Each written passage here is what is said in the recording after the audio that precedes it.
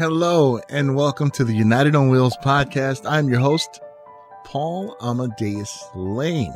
You're listening to United on Wheels, the web's best podcast for active wheelchair users. Visit our website, www.unitedspinal.org. Follow United Spinal Association on Facebook. Connect with United Spinal on Twitter via United Spinal.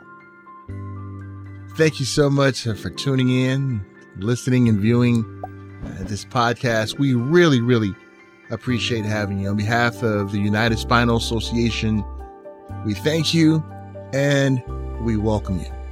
We hope that you and your family are staying safe during these times. For some of our members who are out there in the Southern California, Northern California, Oregon, the West Coast, we've been affected by these fires. So please, we pray for your safety, and we hope all is staying well. And especially with this air quality, be very careful. All right. On our show today, we are going to talk about complex rehab technology. You may be familiar with that term, especially if you're in the medical field, the rehab field, insurance field. You know what that term is. But what about us who are wheelchair users, whether power wheelchair users, manual wheelchair users? What does that term mean?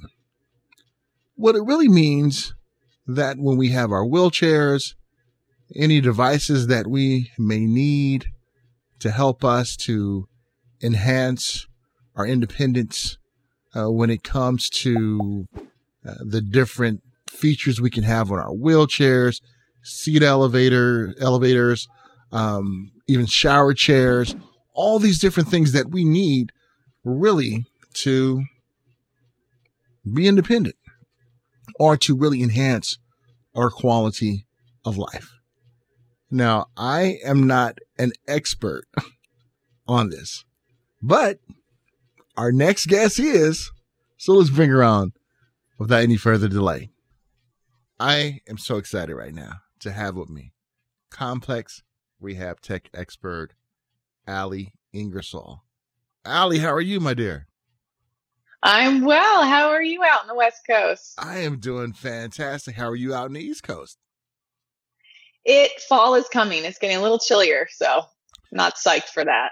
You know what? I'm kind of weird. I'm looking forward to not the fall, but just it, cooling down a little bit. I know out here in Southern California, we're not that far from the fire, so the air quality was like 115. Oh gosh, I read about that yesterday. And then some of my friends up north in Northern California, their air quality is 185. So I'm like, as a quad, how my lungs are doing. Oh my gosh, you got to barricade yourself inside. I know, and that's even being inside too. It's like just the ventilation system and everything. So it attacks us. That's one other thing we have to deal with being quads, right?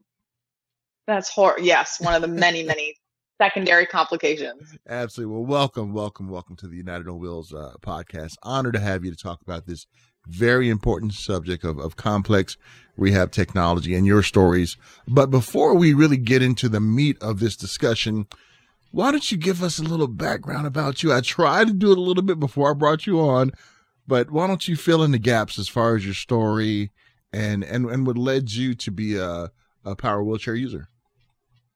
Yeah, I have a little bit of a wacky lifestyle.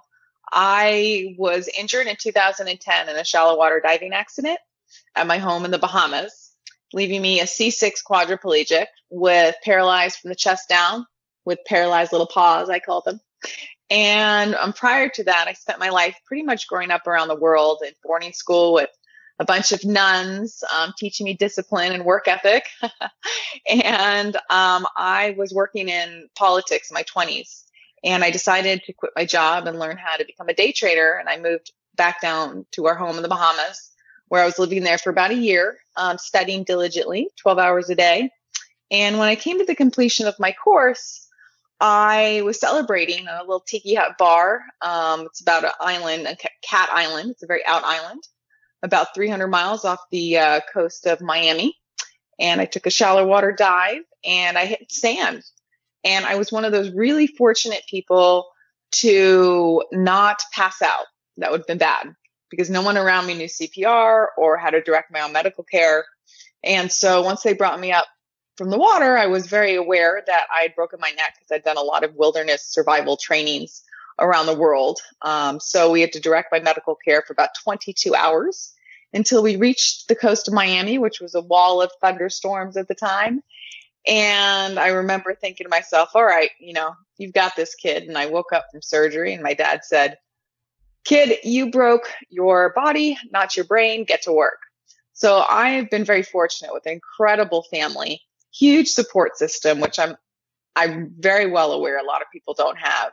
And they just kept pushing me to do more, work harder. And so I never went through a really traumatic period in the beginning. It was always survival. So I spent, I'm one of those unfortunate quads where I spent about 6 years in the hospital straight for,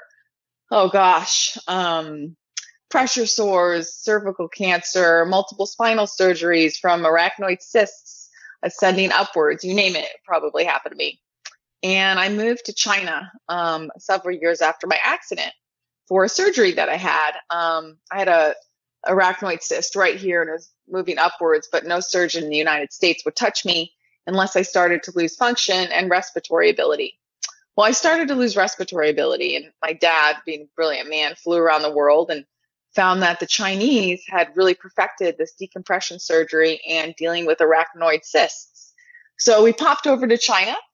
And fortunately, I speak the language because I had lived there in my teens and 20s, gallivanting around the world, getting in all kinds of trouble. So we didn't have that much of a challenge with the language barrier. I just had to learn Chinese, neurosurgery Chinese. And so they saved my life. They did mess me up medically in other directions. But when I finally got back to Raleigh, I moved to Raleigh in 2015 to be near our family and my sister.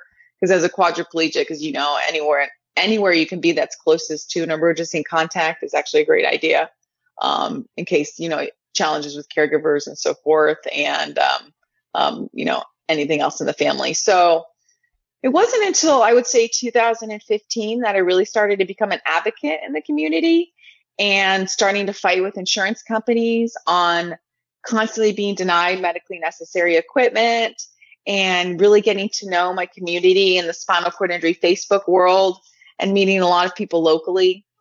And it really wasn't until October 2015 where I developed a stage 4 pressure sore. And it was down to my tailbone. And I had 4 different wound doctors, and they all couldn't figure out why I wasn't healing. And so I fired them, and I found a plastic surgeon, and he said to me, he goes, "Oh, you were born with an extra vertebrae in your tailbone." I said, in your spinal cord. I said, "Interesting. Okay. So what do we do?" And he said, "We're going to do something called a coccygectomy." And that's basically where they slice you open and they shave down your tailbone a little bit. And the surgery was great, but that it failed miserably because the surgeon forgot to put in a drainage tube. So I kind of bled back into my body. So there's another 4 months of my life gone. And at that point, I was dating a nice young gentleman. It was the first time I'd dated in 5 years or so. It took me a very long time to jump off that bridge. And we broke up because I was going through a pressure sore. He had, mental challenges. He was opening a business. And I just got this giant wound vacuum on my butt. If you don't know what that is it's literally like you put foam, you stuff it inside the wound, and you put a vacuum seal on it. And you have a little box attached to your butt like a tail. So, I had the suprapubic catheter, and then I had my little tail attached. And I decided to go on. I said, okay, I'm going to have major surgery and do a flap surgery to fix this baby once and for all. But I'm going to be in bed the better part of a full year. So I said, if I'm going to have this surgery, I'm going to go out with a bang, and I'm going to spend my last few months dating because I couldn't think of anything else better to do. And I was still working and meditating, and I was speaking with some people in the community. But because of my online dating experiment and because of my pressure sore it prompted me to start a website called the Corky Quad Diaries. And I had a blog outlining my travels in China. It's still up, called the ChinaQuadDiaries.org. And the Corky Quad is a blog on sex, sass, and spinal cord injury adventure. I thought, let's have a little bit of fun. This was like my 7th or 8th surgery. You never know when you're going to be a goner. I have a very dark sense of humor about life because that's just how I probably survive. Many of us do throughout our day. And I started writing on Facebook at first about my little dating exploits. And somebody mentioned I should start a website and a blog. And I got connected with some local and national magazines, and I started writing for them. And so I had all this time in bed to finally get to know the SCI community. And from that, and being in bed, I had all this time to fight insurance companies. It's not fun work. It's quite thankless work. But over the last few years, I've really gained traction partnering with a lot of cool organizations like United Spinal, Christopher Reeve Foundation, Push Living Magazine, Spinalpedia, and I'm trying to create this giant roadmap for folks that have insurance to be like, okay, here's step 1, step 2, step 3 in the process of I'm trying to have a seat elevator approved by insurance or a specialized shower chair. Just recently today, last week, I submitted for a piece of exercise equipment that was denied prior authorization, actually, just about 30 minutes ago. And I said, okay, let the fight begin, right? You have to fight. It's on, right? I know, it's on. I mean, it's an unjust system, and it's not fair, and life is not fair, and it's an age-old thing in history. Right. So you're going to have to fight for what you want. It's not going to be handed to you. And you know what, Allie, I want to go back just a little bit because, I mean, you just like rocked my world with everything that you went through. So I'm going to come back to where we're at right here, but yeah, just to see what you went through and to have that beautiful smile still on your face. I mean, I thought I went through a lot when I was injured, but to hear what you went through, I mean, surgeries, flying over to China. I mean, we need to do a movie about you. I mean, because this is like just incredible.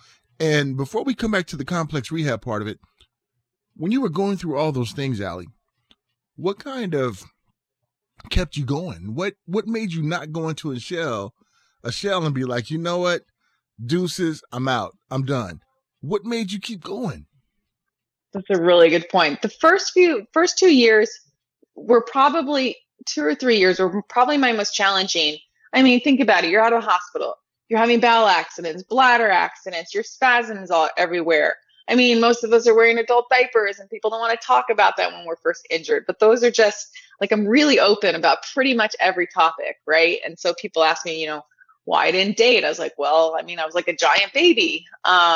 And I just kept working hard. I woke up every day for the first 2 years at 4:20 in the morning.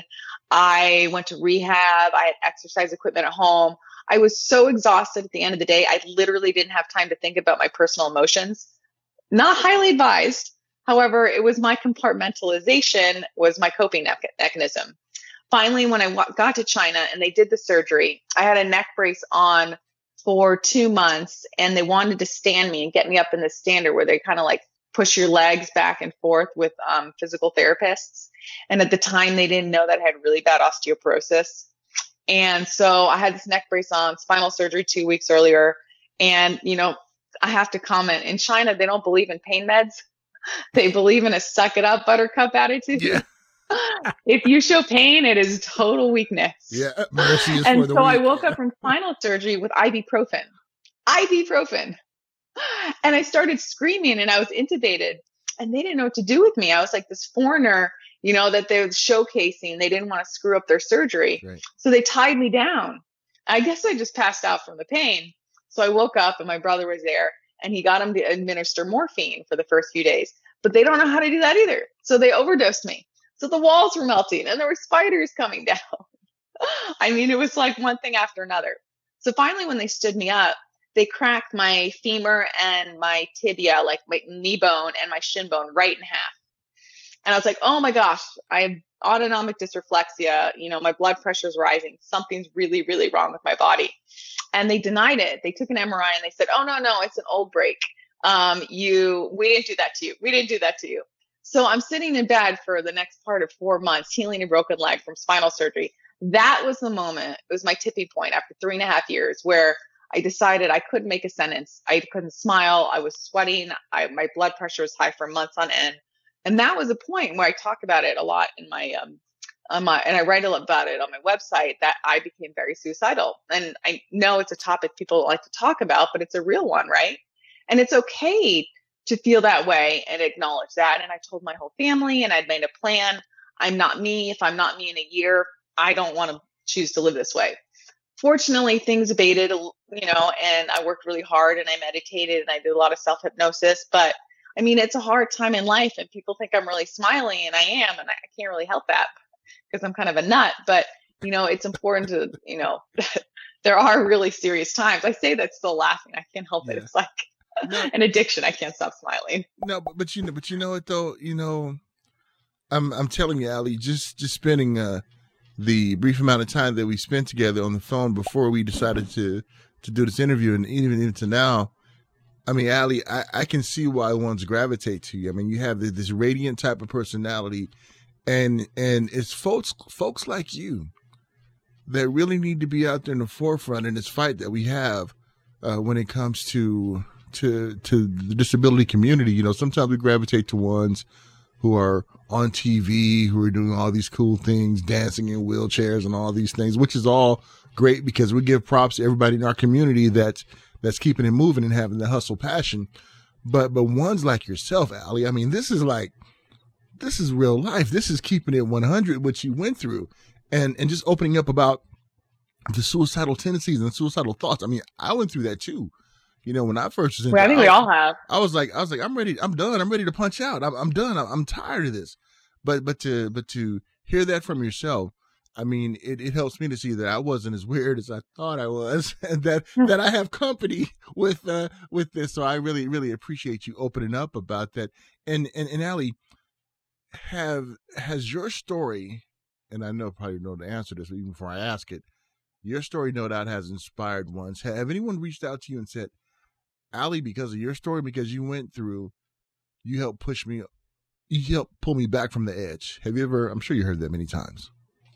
Well, I do work a lot with new quadriplegics who've been injured, and I have gotten that. And for me, so I want to have a large effect nationally, but for me, the point of life generally is if I can help one person, even a week, even if I made them smile, if I help them decide to fight an insurance battle, if I help them get out of bed, literally that is the huge win for me. I am a huge pay it forward kind of girl. That's my only motivation.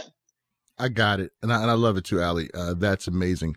All right. So I'm sure we can spend 5 hours talking about your incredible story. And I want to do that even more on future episodes. But I want to take you back to where you talked about fighting with the insurance companies, how you needed a piece of equipment, piece of exercise equipment right now. And take us now from that point to now, as far as you like, hey, put up your dukes, or I'm sorry, put up our paws, because we're going to get up and fight these insurance companies. So let us know about that story, please, my dear. Well, so my most recent battle was in January. It's been 6 years, so I was eligible for a new power wheelchair, but they denied a seat elevator. And for me, when I don't have caregivers around, I can get up to the microwave, I can open my door, I can bring up my chair level to the bed for a safe level transfer. And they approved it 5 years ago. But the insurance plans look very different 5 years ago than they do today, because I have private insurance. I don't qualify for Medicare and Medicaid. So I make too much money to get Medicare and Medicaid, but not enough to be comfortable. So I'm always in that uncomfortable realm of work harder because, you have to pay your bills kind of thing. And, I work, my family's wonderful too. And so in January, when they denied it, you have in general with most insurance companies, Medicare is just a little different and Medicaid's a little different, but they all have steps, whether it's 1 through 3 or 1 through 6, and they all generally follow the same logic. And so you have a first appeal where when you were denied prior authorization, they convene with your doctor, they'll deny you again. You usually have about 2 to 3 levels of internal appeals with your insurance company before they say, that's it, you're done. We are not classifying your seat elevator as an accessory, not medically necessary, which is ridiculous. And I exhausted all my internal appeals with seat elevator in March or April.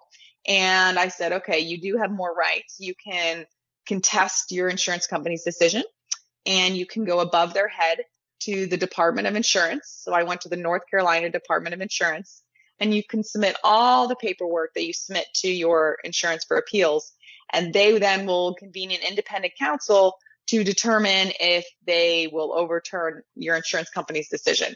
I went through this about 3 years ago now, for a $30,000 electrical stimulation bike, which most certainly was not in my medical plan benefits.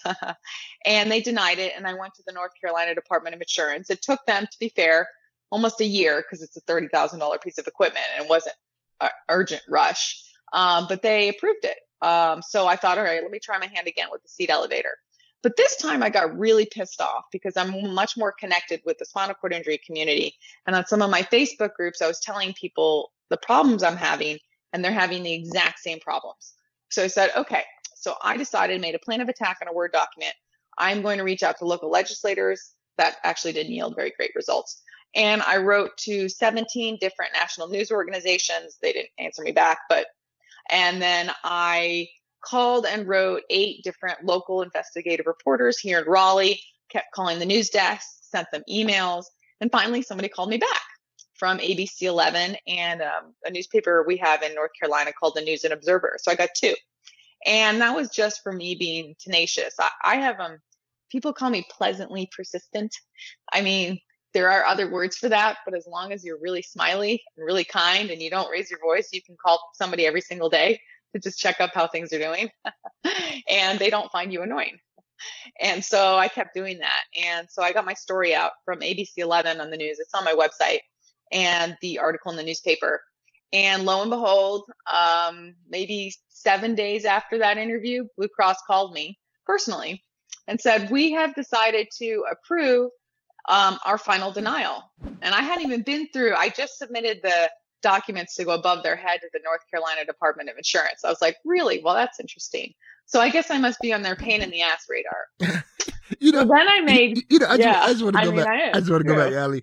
So that's what I'm doing wrong. I need to be really nice on the phone and not kick it up to level 11 when they getting on my nerve. Right? I just gotta say it with a smile and be nice. Is that what I'm going wrong at? If I could spend 10 hours over 3 days on the phone with AT&T customer service, I know you can do it. And I still smiled. Okay, see, you complete me now. You know what I mean? You're giving me all this game that I can put into play when I'm having some issues, and I really, really appreciate that. But please continue about Mr. Blue Cross calling you and approving that bike. Yeah, so they approved the seat elevator. A couple of years earlier, they approved the bike. So I decided to make quick work. And I just purchased a home with my husband in November, and we renovated the bathroom to make it accessible. But I don't actually have a shower chair. I need one of those specialized shower chairs that have a headrest and Okay, Allie, you gotta hold up now. So you went to dating to not dating to a husband. Fill in that gap before we talk about that shower chair. So when did that happen? Oh, my husband is gonna hate this story when he hears it. So the details are all on my website. But during my online dating experiment prior to my surgery in 2016, my husband was one of my gentleman callers. And my only mission was to explore my sexuality before surgery and to just, write about it. And he didn't have a name. I kind of labeled my men by wines at the time when I was explaining them on my Facebook page. And I broke up with all the guys before my surgery. Made up a reason, said I'll call you in 8 months if I'm around, etc. Wait a minute, you said guys? So you was a player? Yes, so you was a player from the Himalaya? I only had 4 months or 4 or 5 months before my surgery to get in as much experience as I could. Oh, I had a schedule. I thought I was a player before I got married. I mean, you got me beat, guys. I mean. Yeah. I love it. I love it. It was so much fun. My family thought it was crazy. Half the people thought it was wildly inappropriate. And I said, excuse my language, I said, F it. Who cares? What if I die on the table? I'm going to be in bed anyway. I might as well have fun memories to keep me going. Half the times I do things in life, it's for the story, just so I can have the story or a picture or a video of the story. And so my husband was one of my gentleman callers, and I broke up with him, and he said, I really enjoy hanging out with you and spending time, and you read and we have similar interests. I said, so I fessed up why I had to break up with him. I was like, you've just been dating or hanging out with this quadriplegic for a month. I'm now going in for major reconstructive surgery, and I'm going to be in a bed for the next 4 or 5 months again. And he said, that's fine. So he showed up in the ICU with flowers and a teddy bear. And I thought, oh, shoot, I totally forgot to tell my parents that I have a boyfriend. They're like, who is this guy?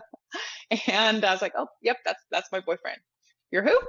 Yep, don't worry about it. Anyway, he kept me wildly amused, and he'd come visit me a couple times a week, and it would give me something to look forward to, right? And I would put makeup on and get dressed when I was in bed, even though I had tubes and staples and 600 stitches coming out of my body. So I figured he was a pretty good guy. And, I kept trying to say, okay, it's okay if you go. I get it. It's a lot to date a quad, but a quad that has a pressure sore. I mean, come on. I'm not trying to discriminate against us, but that's a lot for any human being to handle, let alone yourself. Right. No, you keep it at 100, and I appreciate that. Absolutely. I mean, not everybody, a lot of my friends say, well, how did you find your husband? Oh, it must have been so easy for you. Are you kidding me? My first date, I was stood up by a fireman, and I sat alone outside a coffee shop for an hour. It's like this little, fill in the not nice word. And so I called him up, and I said, you can't just stand a woman up. And he goes, I'm so sorry. I got nervous. About what? That you're in a wheelchair. That's fine. That's okay. It's not everybody's bag of tricks. Mm-hmm. But you don't leave a woman paralyzed and or able-bodied standing up at a coffee shop. I had guys that would come in that would just want to experiment because I was in a wheelchair. That was fine. I was using them right back. No problem, right? I had some guys that were great for conversation. So everybody ticked their box. I always say generally when I was younger, in my 20s, it would take 3 guys to make up the perfect guy. You've got the guy, the compassionate, sensitive guy. You've got the attractive sexual guy, and then you've got the handyman home guy. And if you can find all those and squeeze them in one, then you got the perfect one. But in your 20s, it's challenging to do. I know. No, I love it, Allie. I love the way you're opening up to us, because getting to know you, is truly, truly awesome. And so when did you find out or realize that he was the actual one that you wanted to be married with? And how long from when you had your surgery till you guys got married, and how many years have you guys been married? Oh, yeah. Well, we've been together now 4.5 years, and we got married last year. So we were together a good 3 years. And during the first year of dating, it was really important for me, even though I was healing, it was that I didn't want him to get involved in my care. I wanted to know him from an intimate relationship, and I didn't want him to deal with bowel or bladder. I figured if I'm going to be with a guy over a year, eventually he'll probably have to learn that stuff. And I was very open, but obviously I didn't want to teach him my bowel program because, no woman wants to have that with her husband. But after a year, he goes, honey, I need to see how you poop.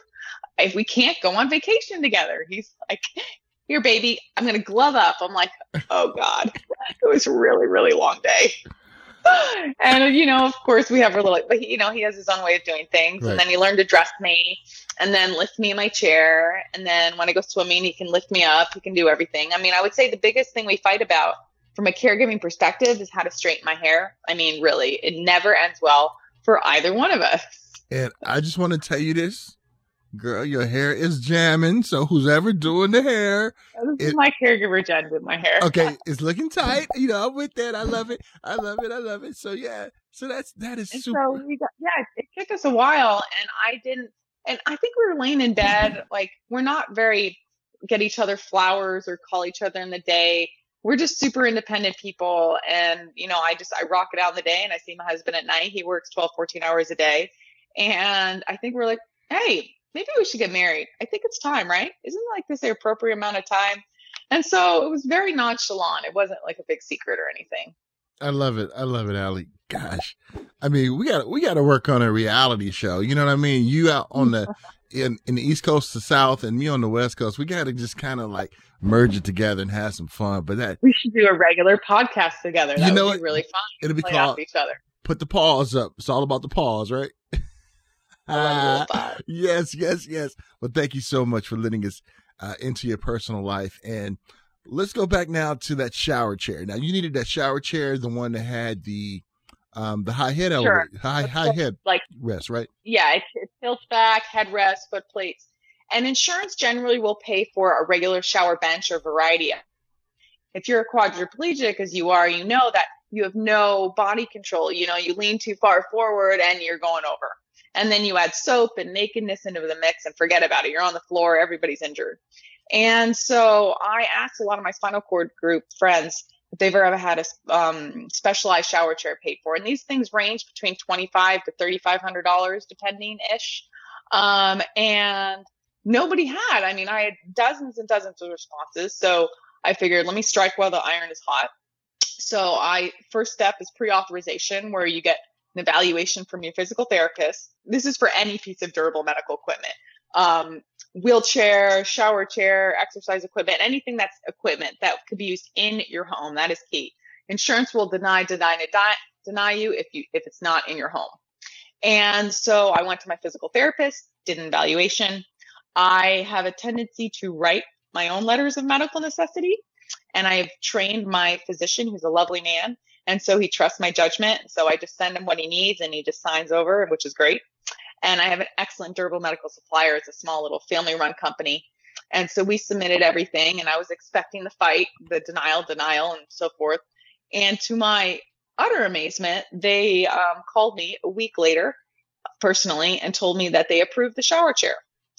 I said, wow, okay, I definitely have a little sticker that says pain in the ass in my file. But the challenge was the shower chair is out of network. And I don't know if you know much about in-network and out-of-network. A lot of people in our situation do, but for those listening that don't, if you have an insurance plan and they're in-network, that means a lot of the services and benefits will be covered once you meet your deductible or co-insurance if you don't have Medicare or Medicaid.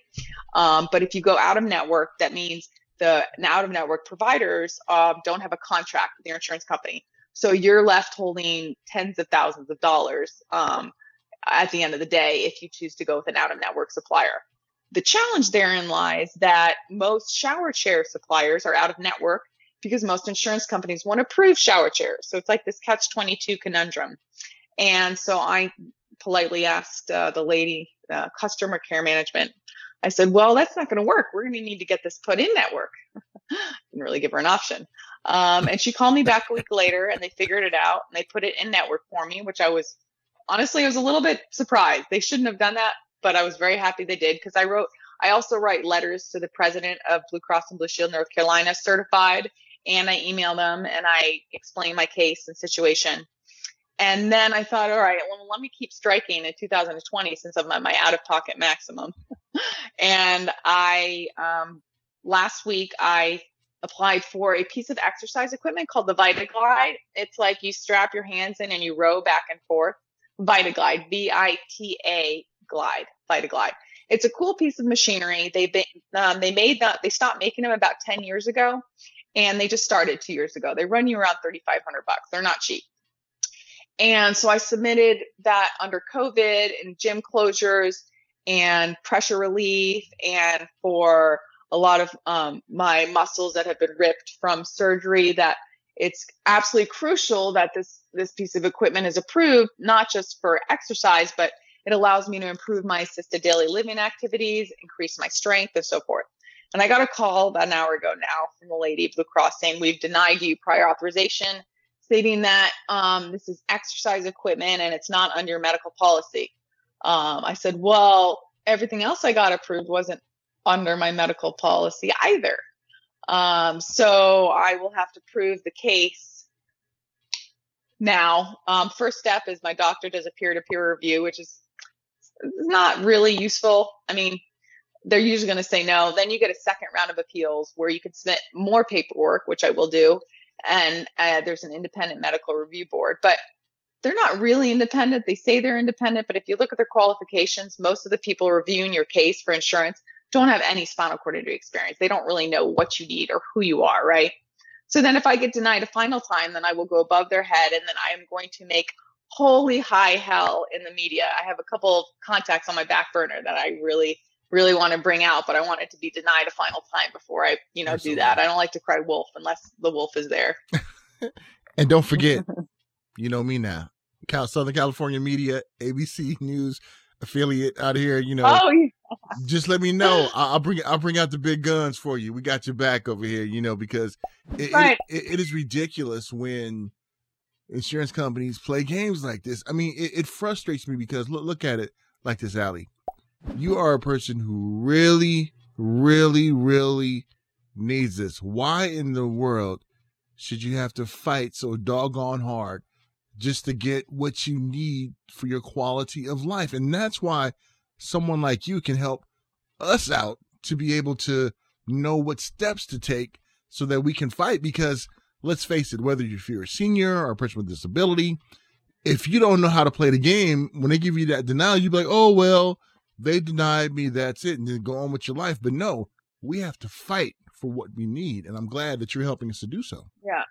I'm partnering with Spinalpedia right now. I don't know if you know Spinalpedia. It's a online giant social network and video library of different folks with disabilities coming together, and run by a really cool guy named Josh Basil, who is up in DC, and he's a lawyer over there. And he's created this really cool organization, works with other organizations, and is a huge advocate.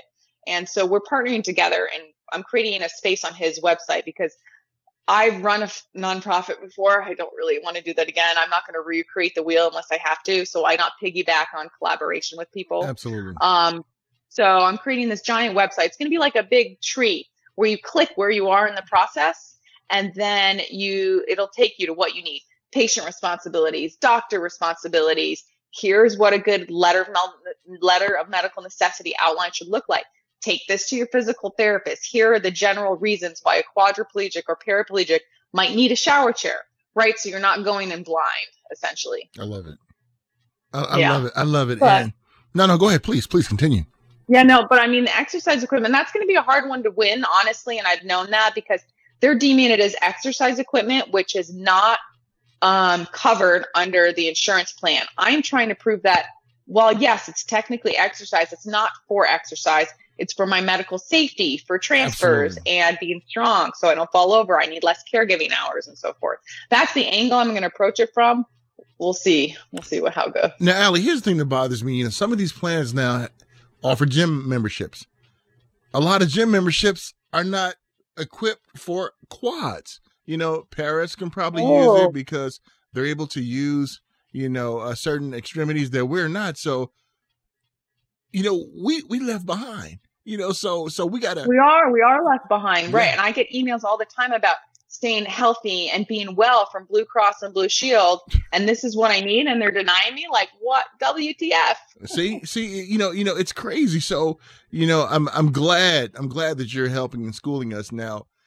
Again, it's not going to be easy when we have these fights. Please just reiterate that for us, because sometimes when we're hearing like great advice like this, we're kind of myopic. We just hear, "Oh yeah, we can win an appeal," but tell us, we got to be in it for the long haul. Right. It's not hard, like as in you need to study. It's just you need really great organization. You have to document everything, and you are your own best self advocate, right? So think about it. While you may like your doctors, and first of all, my stance on doctors, I think they're useful. There's some really great ones out there. But I grew up with the saying my dad said, trust, but verify. Always verify. That you get lost in the mix, right? They have so many patients. So how are you going to stand out to them? Well, you have to be pushy and pleasantly persistent. And you are the one that has to call and make sure all of the paperwork got in. You can't just trust your durable medical supplier to make sure every signature and every T was dotted. You need to ask for that paperwork first. You need to look it over, make sure things were filled in properly. And again, just like persistence. I mean, whether you have a scratch note paper or a Word document or an app on your phone, you need to like literally write down dates. You call people, you email them, keep that documentation. And I know a lot of people aren't that organized, and I wish there was a simple solution. And while I'll create a roadmap, it's going to involve effort on people's part if they're going to want to get this equipment approved. It's not going to be done for you. Yeah, and check this out, Allie. This happened to me about a week ago with my DME, my medical supplies. I noticed last month I didn't get my supplies, so I called them. I'm like, hey, I didn't get my supplies. They said, well, your customer service rep told you won't be getting supplies because of the reimbursement from insurance. I said, no one called me. I said, did you guys send me a letter? No. So I'm on the phone and the owner of the company is like, sir, calm down. I said, no. You need to calm down because I'm trying to tell you what happened. So they just stopped sending me my medical supplies without any documentation of a letter or things like that. Gosh. And I'm just happy that, I noticed things like that. So what I did was I contacted my doctor down in Rancho Los Amigos here in California. I said, yo, I'm getting ready to pound sand and kick rocks and go to another DME. So now I'm with another DME because I'm like, this is my health. And for them to do that without even sending me a letter, letting me know, and just saying, basically, we're not going to send you no more. And I'm like, what's up with that? So the frustration out there that we all have, I'm glad we have ones like yourself helping us see how we can I'm in your advocate for spot ourselves. with DME. I just got kicked out last month. My DME just said, oh, Blue Cross just kicked us out. So I don't actually have anybody right now. I'm in the market myself. Well, you know what? I got you. I'll let you know my peoples and see if and I think they deliver all 50 states. So that'd be cool. So they pretty. The worst part about it is if you're an individual and you don't have a company you're working for and you have to get health insurance and you don't want to be discriminated against for your disability, you have to go through the healthcare marketplace, right? Obamacare. And 5 years ago, there were 3 or 4 insurance companies with 3 or 4 plans each. Now, fast forward and my maximum out of pocket 5 years ago is $1,500. Now, fast forward 5 years, there's one insurance company with not even a PPO plan, a POS. It's like a cross between a PPO and a HMO. And you pay $3,000 deductible and $8,100 maximum out of pocket after your $300 deductible, plus your premium, might I add. So I'm paying about $13,000 a year in health insurance, and I don't have a choice. I tried to go to United Healthcare and Cigna and other independent health insurance, and they asked me my medical history, and I thought that was odd. And it didn't realize that if you're not under the Obamacare plans, you can absolutely discriminate against pre-existing conditions. It's ridiculous. It makes me angry, so angry. Now, remember, we have better health care now than we had 4 years ago. Remember that? We got that, right? But, I know, right?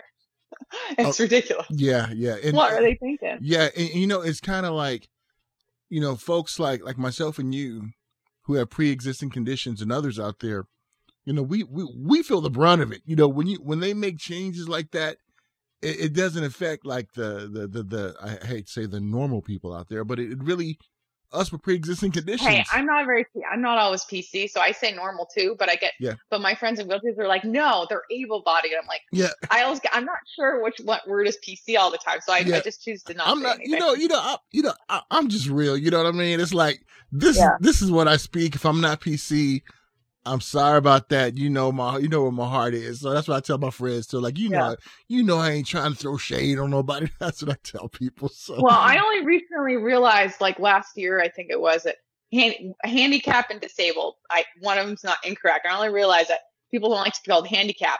I mean, I don't really, I call myself the quad, and some of my friends are like, oh my God, you're more than that. I'm like, I know, but that's part of my identity. It's okay.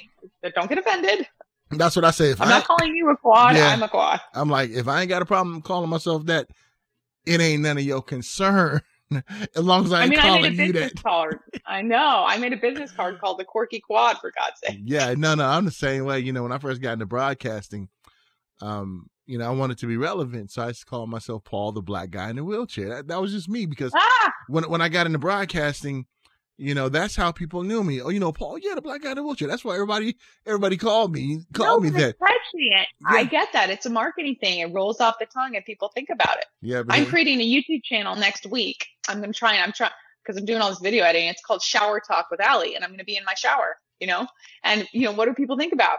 Yes, we're going to talk about sex and all kinds of things, but it's going to encompass everything, but it's that it makes you stop and think, black guy in the wheelchair. I get it. Yeah, I definitely hear you. And I'm like you. If it offends people out there, I'll make sure I won't, call you that or other people that, things like that. Cause brother got a soft spot for other people, but I don't care if people call me that. That's just me, but. Well, I it's a lot of the disability community that discriminates against each other, right? Yeah. So I want my channel and I want people that aren't disabled to find lessons, and I'll use my disability as a vehicle about things I talk about, but by no means it's just for like the disability community. Yeah, no, I'm with you on that, and Allie, and we can talk another show about that too, because we talk about how different lives matter and everything in the world that we live in, but even in the disabled community, there are some prejudices out there. There are some hierarchies when it comes to the disabled community, and it's real. If we want to evoke change with others out there, we have to evoke change within our own community of the disabled community, because I see it. Some people who have different statuses out there, they feel that they are just king and queen out there, and everyone else is their loyal subjects. But that's something we got to work on in our community too. But I appreciate your realness. I appreciate having you on. I appreciate you. I love you. You're a great host. You're so fun to chat with. Thank you. I really appreciate that. So, hey, before we let you go and end our chat, is there anything out there you want to give us some more information about complex rehab technology, or just anything in general that can help guide not only me, but others out there in this journey? Well, I got into complex rehab technology when I was partnering with United Spinal. They're doing the huge, last month was the CRT Awareness Month. So there's so much on United Spinal website to look for complex rehab technology, what that means from power wheelchairs, manual wheelchairs, with all of those little adjustments that insurance is overlooking and they're not considering medically necessary. So I have a lot on my website too, quirkyquad.com. And you can follow me next week on my YouTube channel, Shower Talk with Allie. And we'll be going through all these battles and so forth. But anybody can if you go to my website, feel free to reach out to me. I like to help people on an individual basis whenever I can. Allie, I appreciate you. We appreciate you. And before I let you go, let's throw our paws in the air and wave them like we just don't care. And I look forward to catching up with you, my dear. Okay?